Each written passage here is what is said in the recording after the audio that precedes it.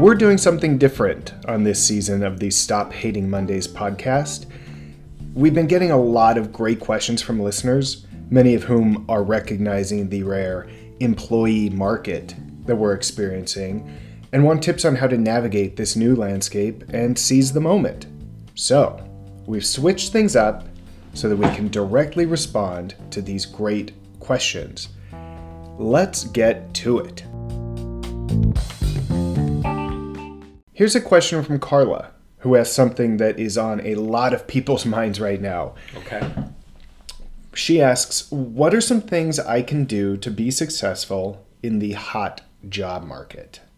Yeah, that's a good question, one we get a lot.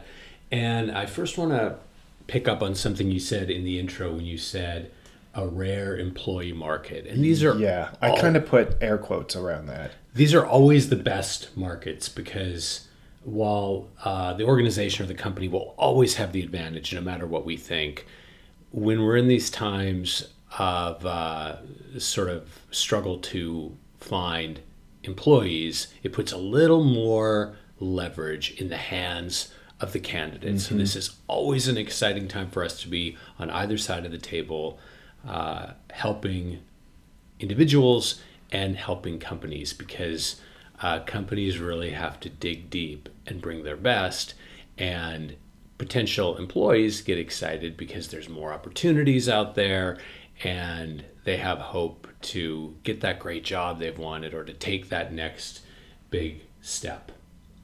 And now I'm going to tell you why Carla's question drives me crazy. Oh, this is the good stuff. Okay. Yeah.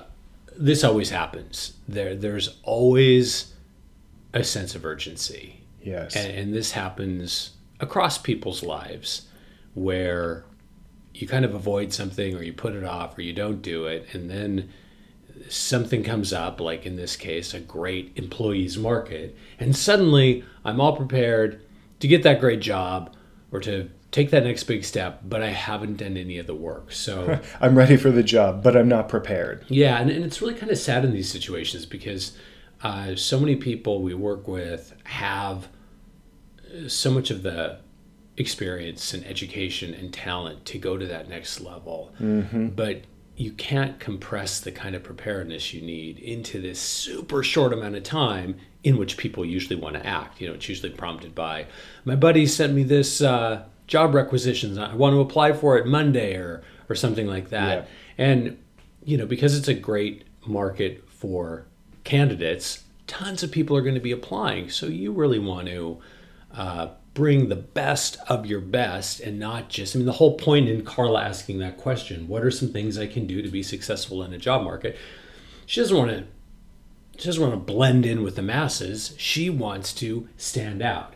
And plain and simple, I'll say our advice for a hot job market is the same advice we have for any market, which is, first of all, you've always got to be keeping everything up to date. So assuming like with Carla, who we got in touch with, things aren't up to date, well, take the time to get all your job search documents up to date in the right way. Do not scramble, put together subpar stuff. No. You do not want to be acting out of a sense of desperation when the entire idea is there's this great opportunity. Yeah. You don't want to foul that up with this desperation mindset and do a halfway job just because you're trying to grab the brass ring. Yeah, and people not being in this realm often, they'll put undue pressure on the situation as well. So we get a lot of, on a Wednesday, this job was posted Monday, I need to apply within a week, and clearly, I mean, in some cases, it's not only a good idea, but it's important to apply quickly. But in most cases, a search is going to remain open for a certain period of time. So don't place this odd pressure on yourself. Yeah. Unless you see an actual closing date, submissions accepted through, don't put more pressure on yourself than there already is. So on this topic of our advice for a hot job market is the same as our advice for any job market, would be keeping everything up to date, as I said, having a resume that speaks to the impact you've made across your career. You know that. We get into that a lot on the website and in this podcast. With that, being able to speak to the impact you can make at the organization you're applying to. And both of those last two things require an ability to be punchy, succinct, to the point.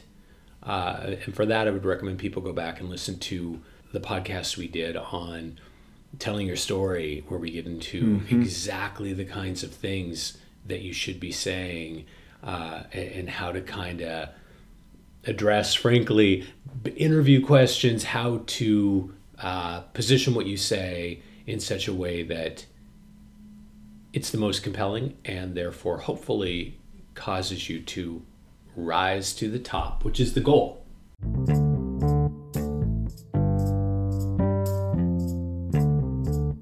Following up on that response, I want to ask, is there anything specific one needs to do if they're looking to move from one job to another, as opposed to returning to the workforce? A lot of people have been let go because of COVID, and now they're returning to the workforce. But a lot of people are meeting the new employee market, and they're seeing an opportunity to finally get the job they really want. Yeah, we know we've been in touch with so many people who are just saying, hey, now's my chance. I'm going to leave this great job and go to another great job because there's more opportunity there. And I'm sure you listeners have been reading in the news, it's said that it's kind of an astronomical percentage of people who are just deciding to leave their current job. Many of them are taking a little time off, but many people are just looking for another opportunity. I'll just jump in and say that I think I read that 3/4 of all employed people in the United States are at least considering moving from their current position. It's a big deal. It's remarkable. And we're already seeing the kind of missteps that people are making here. So I'm glad you kind of pulled together this question, which is, again, something we get asked all the time.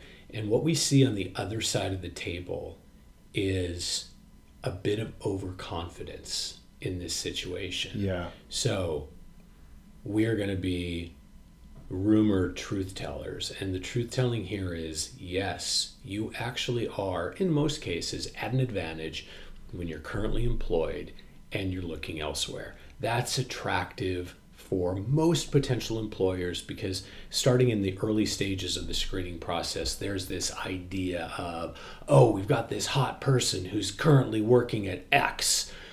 For the most part, it puts you in an advantageous position. Unfortunately, going back to your initial question from Carla, what can I do to be prepared for this hot market?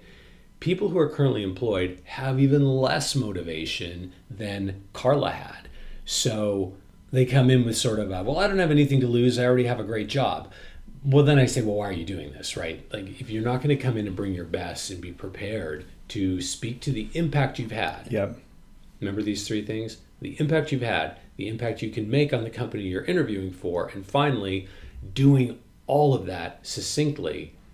If you're not going to be able to do that in this situation, then there's no sense in even applying. So this kind of idea, we always kind of get a kick out of it when people say, well, I have nothing to lose. Well, you may have nothing to lose, but that doesn't mean you shouldn't put any effort in. Yes, and just because it's an employee market doesn't mean you don't need to be competitive. It's not an easy market.